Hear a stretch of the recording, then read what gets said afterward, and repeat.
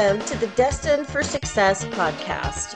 I'm your host, Jennifer Takagi, and this podcast used to be called New Manager Media, Manage Right from the Start. Many of the concepts are the same, but there's a little shift. There's a shift because I know we are all destined for success, and I want to help you find the fastest, smoothest way to reach your highest best as quickly as possible. Join me in today's episode where you're going to come up with new ways to build your skills and influence others to make the impact you desire to make. I look forward to connecting with you soon. Welcome to Destined for Success. I'm your host, Jennifer Takagi, and today I want to talk specifically about the practice of the emotion code. What is it and how does it work? So there is actually a book called The Emotion Code. It was written by Dr. Bradley Nelson, who is a retired chiropractor. And through years of working with patients, clients, and trying to create physical alignment with their, physical structure, your bones, that's typically what chiropractors do. He was extremely in tune through his training about all the nerves and how everything is connected.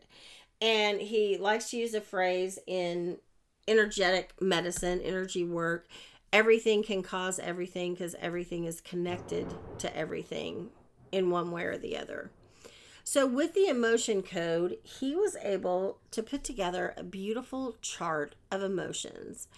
And he breaks them down with where they're literally trapped in your body. And by using it, and you can Google it, you can Google the emotion code chart. And it's column A, column B, odd row, even row, 1, 3, 5, 2, 4, 6, and then you can hone in on the actual emotion that is trapped. They do this by using muscle testing. I don't know why. I just all of a sudden drew a blank on the term energy or muscle testing. And so sometimes you can do muscle testing by standing very straight. Ask yourself a question that you know the answer is yes, such as, my name is Jennifer. And your whole physical body will literally move forward just a little bit. Sometimes it's a lot bit. Usually it's just a little bit. And then my husband's name is Bill. And so I could say, is my name Bill? And my body will lean back just a little bit. That's how it works. Another way to do it is making rings with your finger, like your middle finger and your thumb on both hands, but clasp them together to make like an interlocking set of rings. And if you ask a yes question, it's very firm. You can't pull it apart. Of course, with a whole lot of strength, yes, you can break it apart. We're not talking about that. We're talking about gentle nuances here. So gently, you can pull it apart. And if the answer is no, it'll slide right out. If the answer is yes, it holds firm. No, slides out. I actually was taught, before I learned this, on tapping into my intuition and my subconscious using a pendulum. And pendulums are crystals made out of all different material. I have one right now that's on my desk that I use quite a bit just because it's the one on my desk. It doesn't have any special powers. It's just the one that's here. But it's a tiger's eye stone and it's beautiful. And I saw it on the Amazon, so I bought it and I like it. I'm very good with whatever kind of crystal. As a matter of fact, I was at a conference and I was working with a lady and we didn't have anything. And her necklace was like a clunky, kind of big necklace. And we were able to make it work. Like it just has to be something hanging with some weight on it. That is what I use. So if we are going to do a session together, number one, I must have your permission to connect with your subconscious. And please know, all of this work is divinely inspired by God. If you prefer saying the universe or, spirit, body, or even your own higher self, whatever it is, it doesn't really matter. I say God because that's my belief system. This is all divinely inspired. And you can connect with your own subconscious, and with permission, you can connect with someone else's. And you can literally ask the question using muscle testing, whatever form that is, am I connected with Jennifer? Yes or no? Show me a yes. You practice. Show me yes. Show me no. Because you have to get comfortable with it. It just takes a little practice. So then, once you've identified that you're connected, you can use the chart and say, is there a trapped emotion keeping Jennifer from healing her allergies? I have a lot of allergies. Something's going on right now, as a matter of fact. And I can actually have trapped emotions in my body that are impacting me having allergy symptoms. It's crazy, I know, but it's true. It's totally true. If I want to focus on abundance, and abundance isn't only money, abundance is the fullness of life, the joy of it all. And for each of us, that's different. So whatever you think abundance is, do you have something holding you back? I had a client, Michelle, she actually was on the podcast a while back. Michelle said, there were things that happened in my family when I was growing up, and I just wonder if I have any trapped emotions holding me back from abundance. And lo and behold, she did, several. And we cleared them all. And you clear them by setting your intention. And we take a deep breath in, and then we exhale. And when we exhale, we clear that trapped emotion. I know it sounds airy-fairy, touchy-feely, but people, believe me, it works. We released several emotions for her. And she reached back later, and she brought in $100,000 into her business that was not planned for or expected. She journaled about what her visualization, which is coming up on our next episode. She was visualizing what it would look like and what she wanted. And she literally got calls out of the clear blue. So, what causes an emotion to be trapped?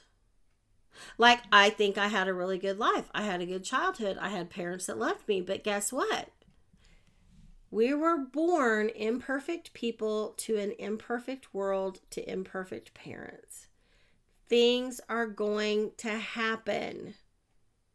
Things are going to happen. Even with the best intentions, things are going to happen.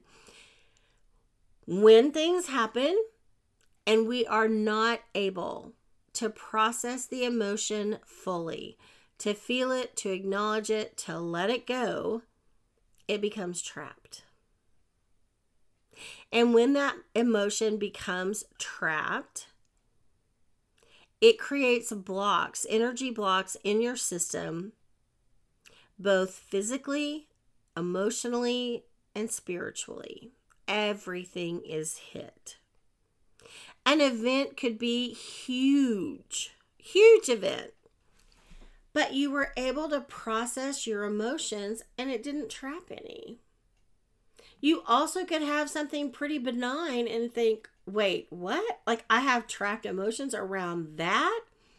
You have a trapped emotion because you weren't able to process it fully. And that's what happens. The phone rings. The children run in. The dog barks. Whatever it is that keeps you from processing that emotion fully. And then it's trapped in your body. I had a client recently, and she was interested in finding a healthy romantic relationship.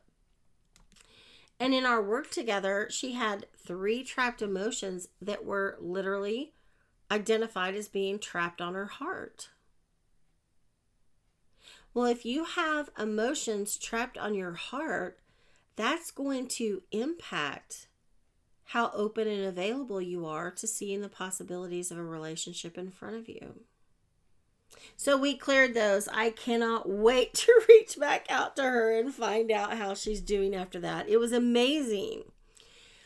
The super fun thing about this work that I just love is that you don't have to remember the event. You don't have to relive the event. And you do not have to be re traumatized in order to release the trapped emotions surrounding the event. And when we do this work, I often like to ask at what age was this emotion trapped, because that can be helpful. Sometimes the client remembers right away, sometimes they don't, you never really know.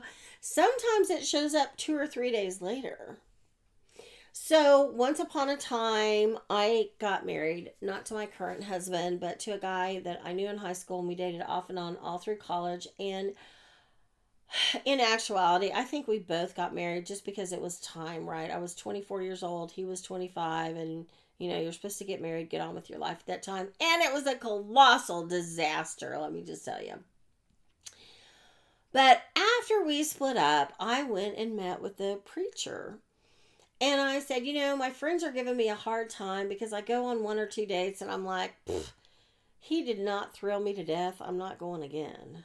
Like, I would go to lunch, I would go to dinner. If you didn't thrill me to death, I was not going to play. Like, I just was done.